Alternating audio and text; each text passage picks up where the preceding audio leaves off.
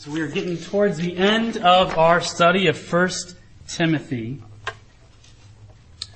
And tonight we're going to be talking about the topic of contentment. The topic of contentment. So 1 Timothy chapter 6. And if you have your journals, the topic is the pursuit of contentment. The pursuit of contentment. To be content means to be satisfied. It means to be at peace. And all of us, every one of you, and myself included, we have been created by God to be content, to be satisfied. No one needs to teach you to desire contentment. No one needs to teach you to be satisfied. At the youngest of ages, we might not be able to put it into words, but we know and we desire, we know that desire to be satisfied, and we know when we're not. And so Catherine, our youngest, is 19 months now. She knows that she desires contentment, and she will tell you when she's not. And she's learning, how do you do that? You know, it's so cute. Please, please. She can do the sign language for please. And please, what she's saying is there's something I want and I need it. And it's humorous things right now. Like juice or Cheerios or whatever it is, but it can also be, and obviously is, much greater things as well. So not only were we created to find contentment and desire satisfaction, we were created by God to find that contentment in God Himself. God is the one we were wired to find our contentment in. God is the one that we were wired to find our satisfaction in. And Adam and Eve enjoyed that contentment perfectly in the garden. Adam and Eve knew what it was like to be in perfect relationship with God. They knew what it was like to experience no want. I don't know what it felt like, but they did. They just had a perfect relationship with God in the garden. And it was good. And it was only when the devil tempted them to wrongly believe that they were missing out. They had the contentment, and the devil said, no, you don't. You don't. You're missing out. You eat from that tree of good and evil, and you're going to experience life like you've never imagined it before. And sadly, when Adam believed that lie and ate the fruit that was forbidden, that contentment between them and God was destroyed. When Adam in that event sinned against God, the relationship between God and man was wrecked. And we as humans lost the joy and satisfaction that was ours perfectly in God. And after the fall, which is where we're living now, as you know, people still have the desire to be content. Unbelievers want to be content. You and I come in here tonight wanting to be content. So after the fall, the desire is still there. The problem, however, in our sin is that we look to find our contentment. We look to find our satisfaction in 1,000 things other than God. I don't have to tell you teens that being a teen is hard. Technology might change. Fashion might change. Fashion sometimes comes back around. What is consistent is that being a teen is hard. And part of the reason being a teen is hard revolves around this topic. Everything I've said so far, you know. You know that desire to be content, to be satisfied. And my guess is you also know when you're not. I think so much of being a teen, so much of it being hard is that there's this desire for peace and I know I don't have it. And so there's this working through, why do I feel this way? And where do I go for help? Where do I go for this contentment that I lack? And as you seek to find that contentment in different things, as you pursue them, you know there might be an initial degree of satisfaction. But it never lasts. And if it's sinful, that initial joy is accompanied with regret and conviction. Even as unbelievers know right and wrong. The law is written on our hearts. We might try to suppress it. We might try to sin so much that we don't feel it like we used to, but it's there. That dirty feeling of knowing that what you did was wrong. I vividly remember being 13, 14, 15. I've shared this with some of you. I have friends my age who cannot remember being a teenager. Vividly. They can't remember the details. They remember it. They remember certain places and certain events and certain things. I remember the angst, at least for my own soul. And maybe God's done that because He knows the role that I would have with you all. But I remember even being in certain parts of my house, just feeling the war within my soul. Feeling that discontentment. Feeling that something is wrong. It might not have been obvious to people outwardly, but inwardly, I just felt so lost. And I think what was most hopeless, and maybe you've come in here with this part tonight, I think what was most hopeless, or what caused the most fear or sadness for me, is that I didn't even know where to find it. I grew up in the church, heard a lot about Jesus, didn't think of Him as a solution to that problem. And so I would go, as many of you know, I went towards sports. Maybe I could find contentment in success in sports or in popularity. So a constant drive to be higher and higher on the kind of the popularity chain. To find my satisfaction in what girls thought of me. To find contentment in the grades that I had. And yet none of that ultimately brought the contentment that I was created for.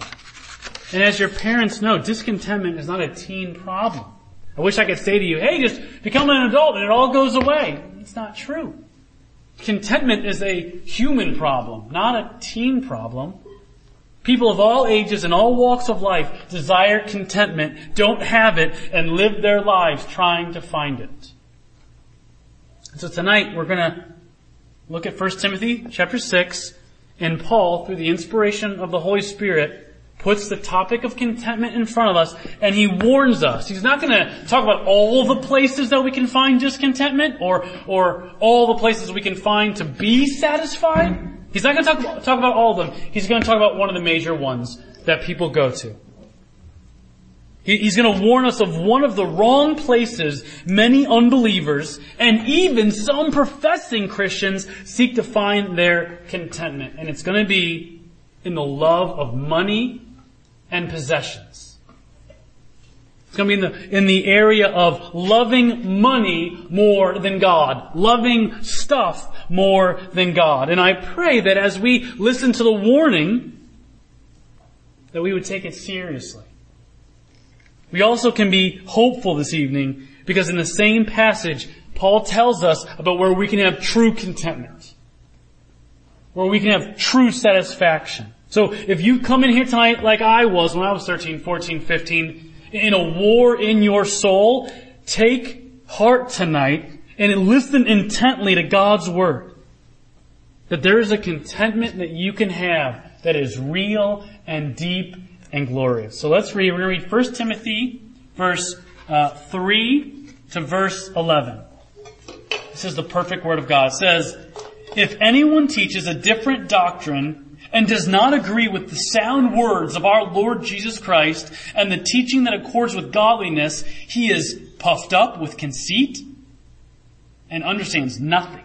He has an unhealthy craving for controversy and for quarrels about words which produce envy, dissension, slander, evil suspicions, and constant friction among people who are depraved in mind and deprived of the truth, imagining that godliness is a means of gain. But godliness with contentment is great gain. For we brought nothing into the world, and we cannot take anything out of the world.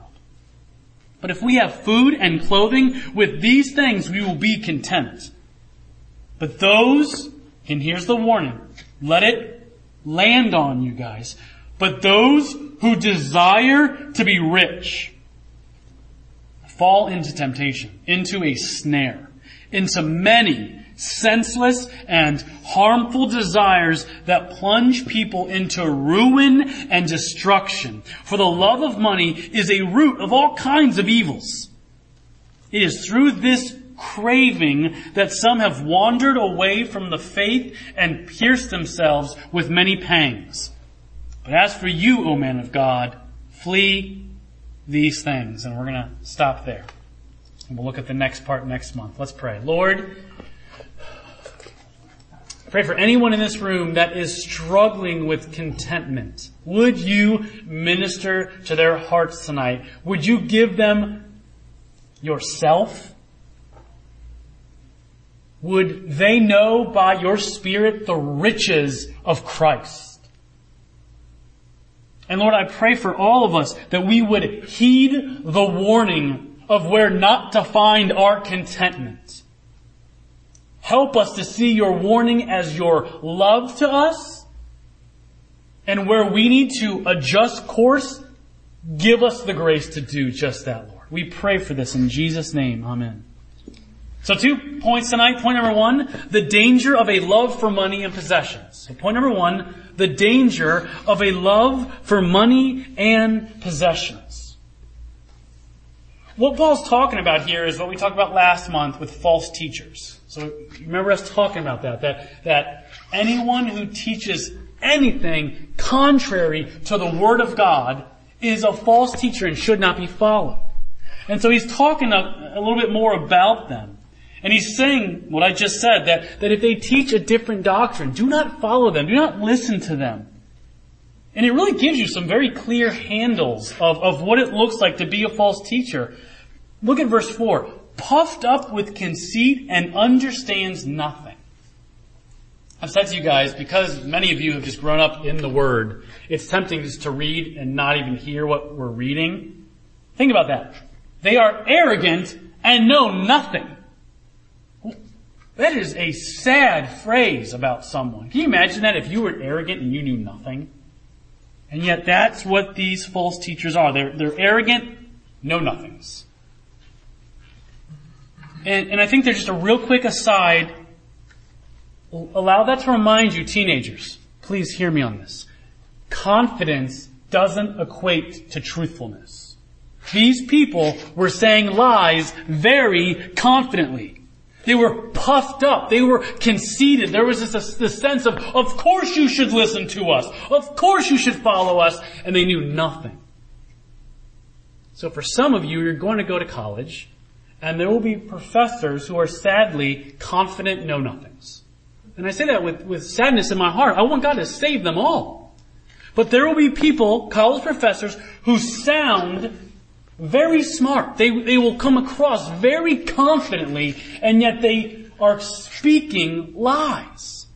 And what students do is they sit there and they say, well, he's saying it really confidently, so it must be true.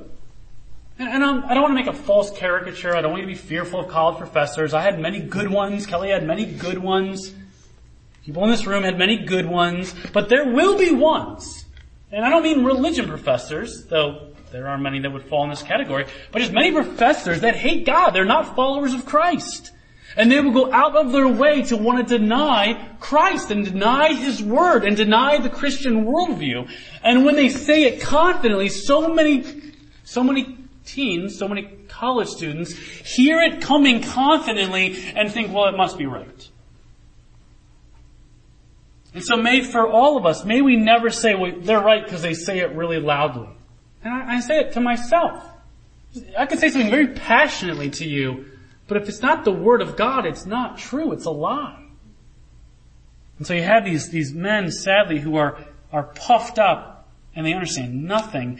And what he says, which connects us into our topic for tonight, he says in verse 5 that godliness for them is a means of gain. They're ultimately doing all of this to gain from people, to extract something from someone. And it's money, it's possessions, it's power. And I was saying to Josh Sarita, what's so amazing to me is that motive matters. So chapter 5, Paul's saying, it says, just in verse 18, that pastors should be compensated for their work. It says there that for the scripture says, you shall not muzzle an ox when it treads out the grain, and the laborer deserves his wages. Verse 17, let the elders who rule well be considered worthy of double honor, especially those who labor in preaching and teaching. So he's saying to the church, hey, I want you to provide for your pastors. I want you to give to them that they might be able to care for their families and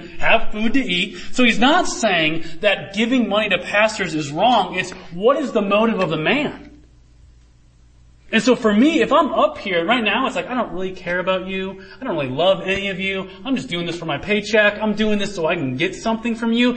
Not that that's all that a false teacher is, but he's saying that's garbage.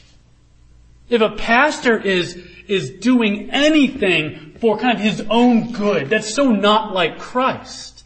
And yet, if he's doing it to serve and to love and to honor and to be a shepherd and under shepherd of Christ, provide for that man. And so we see here that their motive was off. Their motive was self and not others. And so that desire they have to want to gain the world is what Paul is coming against. And it's almost like in Paul's mind he realizes that's an opportunity to talk to the church about the danger of money and possessions. And you see there in verse 9, those who desire to be rich fall into temptation, into a snare, into many senseless and harmful desires that plunge people into ruin and destruction.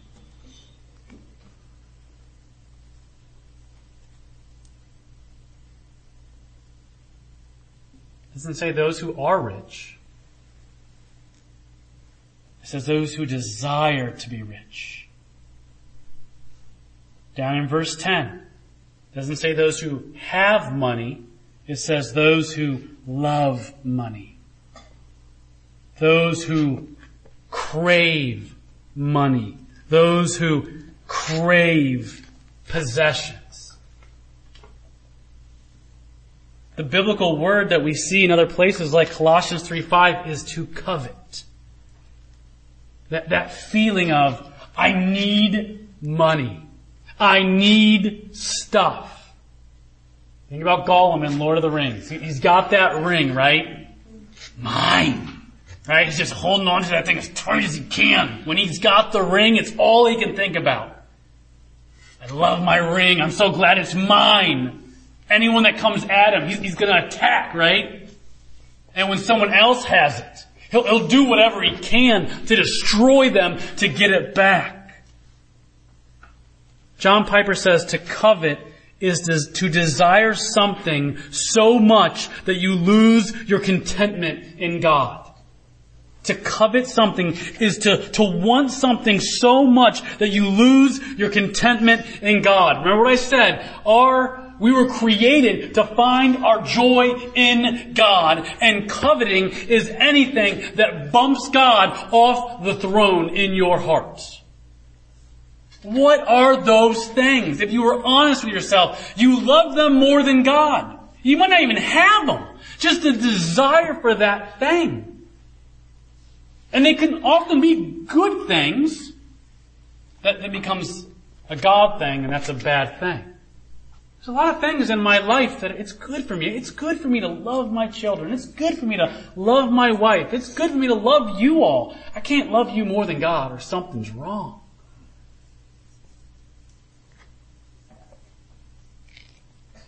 And what is that for you? What are those things that you can be tempted to just want more than God? What are those things that, God loves me, but I need this. Yeah, that's great that God wants to be in my life, but that's not as important as this thing. And if I don't get this, my life is over. Sometimes people will say that. Something will happen, my life is over. Is Christ no longer your Savior? Is Christ no longer your God? Did He remove His grace from you? Oh, no, it's this thing. And your life's not over, because you got Christ still. And so they desire money. This group of people, they crave money, they crave stuff. And God gives an amazing word here. I'm a word person. I'm a visual, like a word picture person. I'm a visual learner. And He says, to love money, to love stuff, it's like a snare. It's like a bear trap. Just sitting there waiting for you to get it. To love money, to love possessions, it's like you're walking and there's that thing in the middle of the trap and you're like, I just want that thing so bad. I can't hold myself back. I can't deny myself. I gotta have it. And you step in it and it just grabs you and doesn't let go.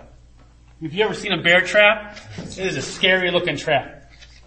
It's got these teeth on it that you would never want to experience them getting your leg. That's the word that God gives for people that love money and possessions more than Him. Remember, words matter. God used that word, not another word, that word, because He wanted to grip you that we're not joking around here. There are people that will wander away from the faith because of their love for money and their love for stuff. God's not playing around. God's not like, hey, if you don't mind, try not to, go over there. It's not the best. He's saying, you go over there. And it's like walking into a bear trap. And you're not going to easily get out.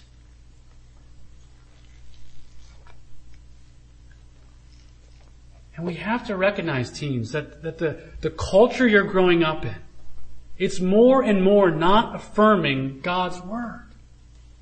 And so you're going to live your life, and this isn't brand new. This has been around for quite a while now. But you're living in a world that says that's not true. You're living in a world that says the exact opposite. You're living in a world that says if you just had more money, if you just had more stuff, you will be content. You will be satisfied. I mean, this is a fork in the road moment. Will God be my contentment or will stuff? Jesus says you can't have two masters. You're either living for the world, you're living for that kingdom, or you're living for God. And it's coming at us. It's coming at us in ads. It's coming at us in conversation. It's coming out of my own heart. And I got an email from Apple this week about how I needed an iWatch. I do need an iWatch. How did they know that? And I in the email, and not that iWatches or Apple Watches are bad. They're not. It's my heart that's the problem. If you have an Apple Watch, I love you and I want to be your friend, right? But there was something in my heart of as it was describing what the Apple Watch was about. I was like, oh, my life would be so much better with that thing. There's times, honestly, Madeline's here, she could attest, there's times where the kids go up for bed and me and Mrs. Ross want to veg and we want to watch a TV show and we can't find that Apple remote, right? It's like the whole world has collapsed upon me. I need that Apple remote because how am I going to watch my TV show without an Apple remote? And there's this sense of like, my night's ruined because I can't find the Apple remote. Or waking kids up, get down here, please help us find this. I'll pay you money. What will it take to get this Apple remote back? Again, the Apple remote's not the problem. I'm the problem, right? That in that moment, like, okay, if I don't get a veg tonight, that's not the end of the world. Or vegging looks different, that's not the end of the world. It's a snare. It's a snare to find your hope in money. It's a snare to find your satisfaction in stuff. It's not that money's bad. It's not that possessions are bad. There are people that their existence is trying to be as far away from the world as possible. They try to have no possessions. They try to have no money. They're kind of like monk type living, where they just try to live as simple as possible. And I'm not saying that's all bad, but the problem isn't the stuff. The problem is my heart. There are biographies on rich people who did great good for the gospel. God has given people money that they might use it for the advance of the gospel. There's a woman named the Countess Selina. And she mobilized her riches for the glory of God in ways that are awesome. It wasn't wrong that she was rich. The reality is a poor person could sin far more in this area than a rich person. Because a rich person could have it and hold it with an open hand. Like, that's not my identity. That's not where my contentment is. God's given it to me, and I'm using it for Him. And there could be someone who has nothing and spends their whole time being Gollum and just saying, I need. The problem is not the money. The problem is not the possessions. It's us loving it more than God. It's loving stuff more than God. Loving your work more than God.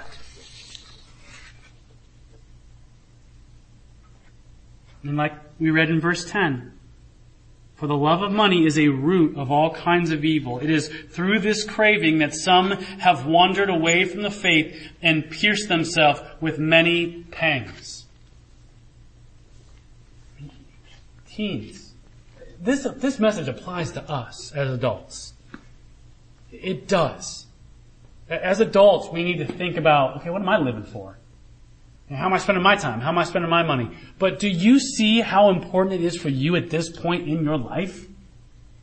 Do you see the decisions that you're going to make based on really believing this? I've said for years now that I know if I put a piece of paper in front of you guys and here's some questions that you'd be able to give me the right answer. Here's a moment of, do you really believe it? Because here's the moment of, as you guys in your teenage years are looking at the rest of your life, I mean, right now, I'm sure every one of you, and there's some with more clarity and some with less clarity, I'm sure you've all thought about what you want to do with your life. When you think about what you want to do with your life, where is this stuff at work? Either good or bad.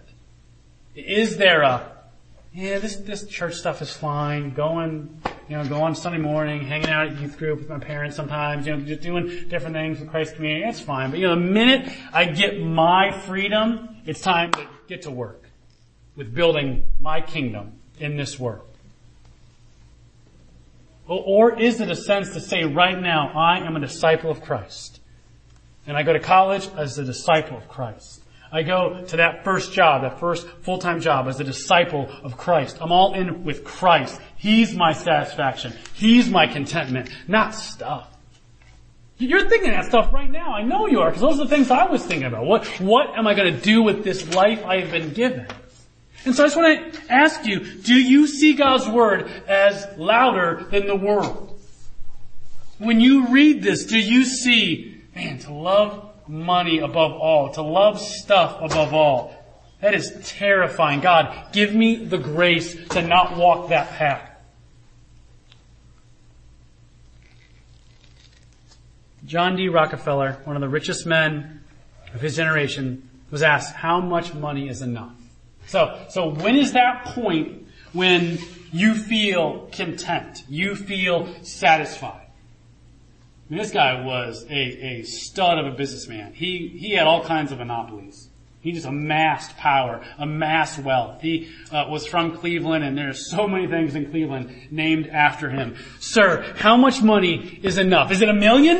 Is it 50 million? Is it $1 billion? How much is it to where it's in the bank account and you can finally take that deep breath? You know what he said? Just $1 more. Just one more. The point is that he recognized it was never enough because he wasn't created to find his contentment in money. Andrew Carnegie, kind of the Pittsburgh version of Rockefeller, said, I would as soon leave my son a curse as the almighty dollar. I would as soon leave my son a curse as the almighty dollar. Don't think Carnegie was a Christian.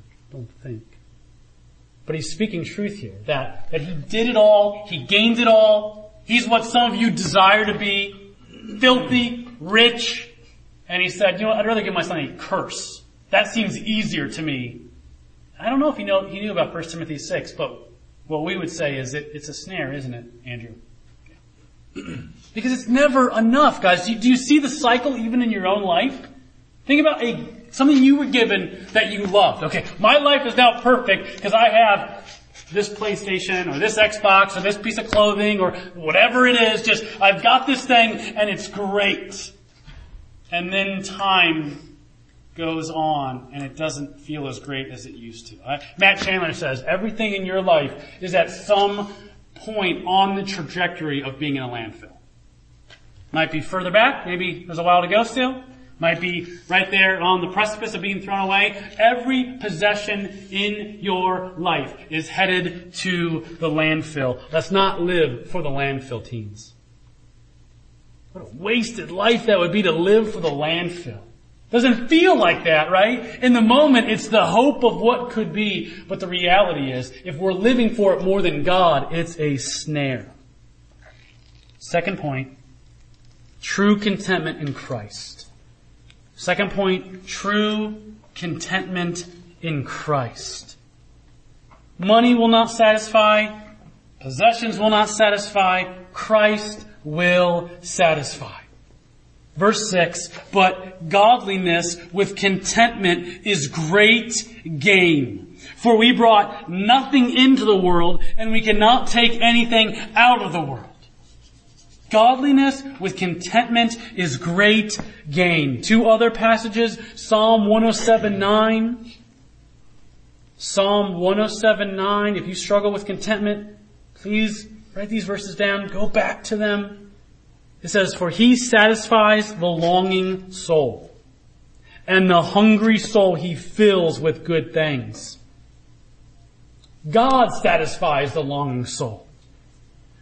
Jeremiah 31:25, for I will satisfy the weary soul, and every languishing soul I will replenish.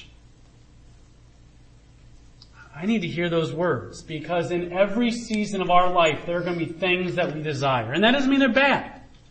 Before I had kids, I really wanted to have kids.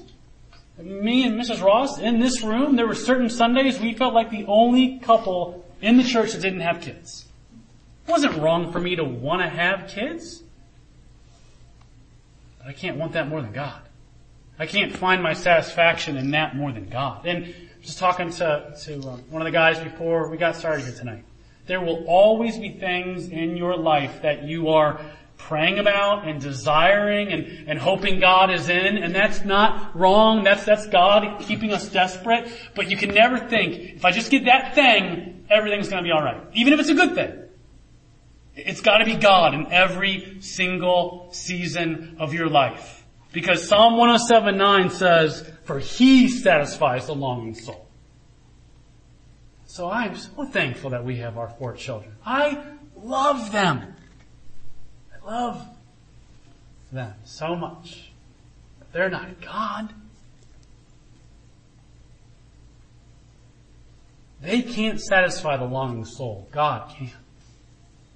They can't satisfy the weary soul. God can. True contentment comes in being in Christ. And can I don't know how you're hearing that if you struggle. I wonder, so I'm not presuming on anybody, I wonder if you're a teen here and I'm saying contentment comes in Christ, would there be any pushback of, Mr. Ross, I've been here for a long time. I'm not content and I know about this Christ. Could I suggest to you there's a difference between knowing about Christ and being in a relationship with Christ? I knew the name Jesus when I was in high school. I'm pretty sure I knew the gospel. But I wasn't in a relationship with Him. I wasn't walking with Him. I wasn't abiding with Him by faith, His gift of grace. So there's a difference between knowing about Him and walking with Him and being loved by Him and being cared for by Him. There's a difference between knowing that He is Lord and Savior and Him being my Lord and Savior. So I would just put that before you. If you are discontent, and we go up and down, please don't hear me like a Christian isn't, I'm just always content every moment of every day.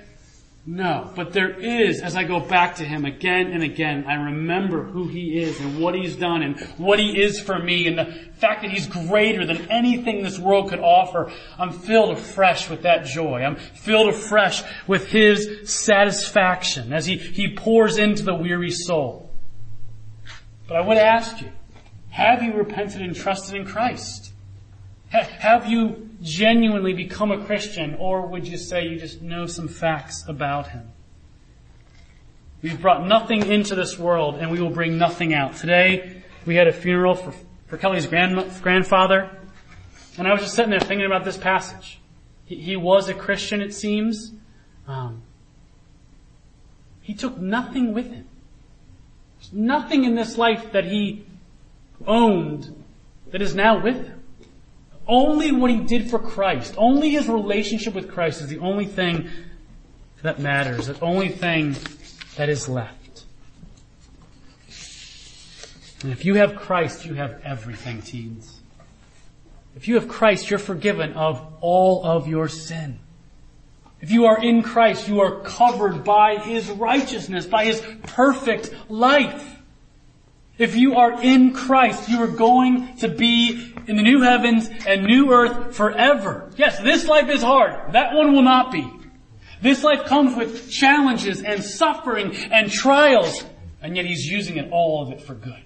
If you have Christ, you really do have everything. It really would be to be a Christian and then to try to find your contentment in something this world offers. The illustration that came to my mind was, it'd be like having a Thanksgiving meal spread out before you. So whatever your favorite parts of Thanksgiving. You got the turkey, the mashed potatoes, the gravy, the rolls, the green beans, the stuffing. You have everything in there. You just think about a table just spread out, which is all of your favorite Thanksgiving food, and you walking out the door and diving into a dumpster trying to find scraps. Why would you do that? You got the meal. You got Christ. Christ and the riches of Christ are greater than any of the scraps of this world. Why jump into the dumpster when you have that spread before you? So as we close, I want to ask, do you think often about the riches of Christ? I know the majority of us in this room are Christians. Do you ponder daily what you have in Christ? Do you think about that forgiveness of sin? Do you think about that righteousness? Do you think about His love towards you? Do you think about the fact that He is sovereign, which means His plans for your life will be perfect? So whatever those other things are that you desire, you can put them before Him and say, God, I trust You. It's why being in the Word every day is so important, gang. It's not well, you should be in the Word. Here is yet another benefit of being in the Word. You are reminded of who God is and what He has done for you. I just had one of those days there. It was on Thursday. Just felt like it was a wearying day. A lot coming at me, a lot to be concerned about, a lot to be praying about. I was not in a good place on Thursday, and that's like the day I teach the high school and junior high classes, and so I needed to kind of ramp myself up to teach about the Punic Wars. I mean, there were some things I remember teaching from high school. I did not remember teaching about the Punic Wars. So I'm like trying to learn about Hannibal and these dates and these times. It was just a long day. And I hear about Romans 11. Oh, the depth of the riches of Christ. And I felt like my soul just came alive. That I've got Christ. The depth of the riches of Christ. That God's got me. God's got all this stuff. Everything I see, He sees it so much more clearly than I do. He's not fearful over anyone's life. And so there was just this moment of, man, what would I have done if I wouldn't have been in Romans 11 today? Where would I have gone? I mean, I wouldn't have, God got me. I was in His hands. I don't mean that just from an eternal salvation standpoint. I think all day long, I just would have sat there. I would have traveled through the rest of my day sullen. And I wonder, are there days where you walk through your day sad and scared and sorrowful and anxious? And if you would just draw near to your Savior and allow Him to remind you of who He is and what He's done. The person that has Christ and knows it and loves it isn't going to be constantly running into the world because they'll say what it offers is not as good as what I have. And if you had a MacBook Pro, and I came running into your house with a Commodore 64, you're going to say, that's real nice of you, Mr. Ross. Thanks, but no thanks. Right? I got a MacBook Pro, Commodore 64, a little bit bigger, a little bit slower. You wouldn't like it. I got a MacBook Pro. That illustration is poor compared to the world in Christ. Christ is better. Christ is more glorious. Christ is our true contentment. As verse 11 says, but as for you, in regards to these things, O man of God, flee them. And we flee the world. Not run out of the world. We're in the world, but we're not of the world. We flee the desire to love money. We flee living a life for that kingdom. Because we're part of an unshaken one that is being built and is glorious. We are in Christ, and so we have all the reason to be satisfied and to be content. Let's pray. Lord, I admit the temptation to find my contentment, to find my satisfaction in things other than you. And I pray for your help, Lord. I pray for your grace. I pray that you would come after us again and again and again and remind us of who we are and whose we are. Lord, I pray that we would remember that we are in Christ, that we have been forgiven of not some but all of our sins, that we are your children, that we have an inheritance that is being guarded and we are being guarded, and that an eternity awaits with you that's going to be glorious, greater than anything we could imagine, Lord. Help us not to buy in to the landfill. Help us not to buy into false hopes, to find false refuges of contentment, Lord. Please help us.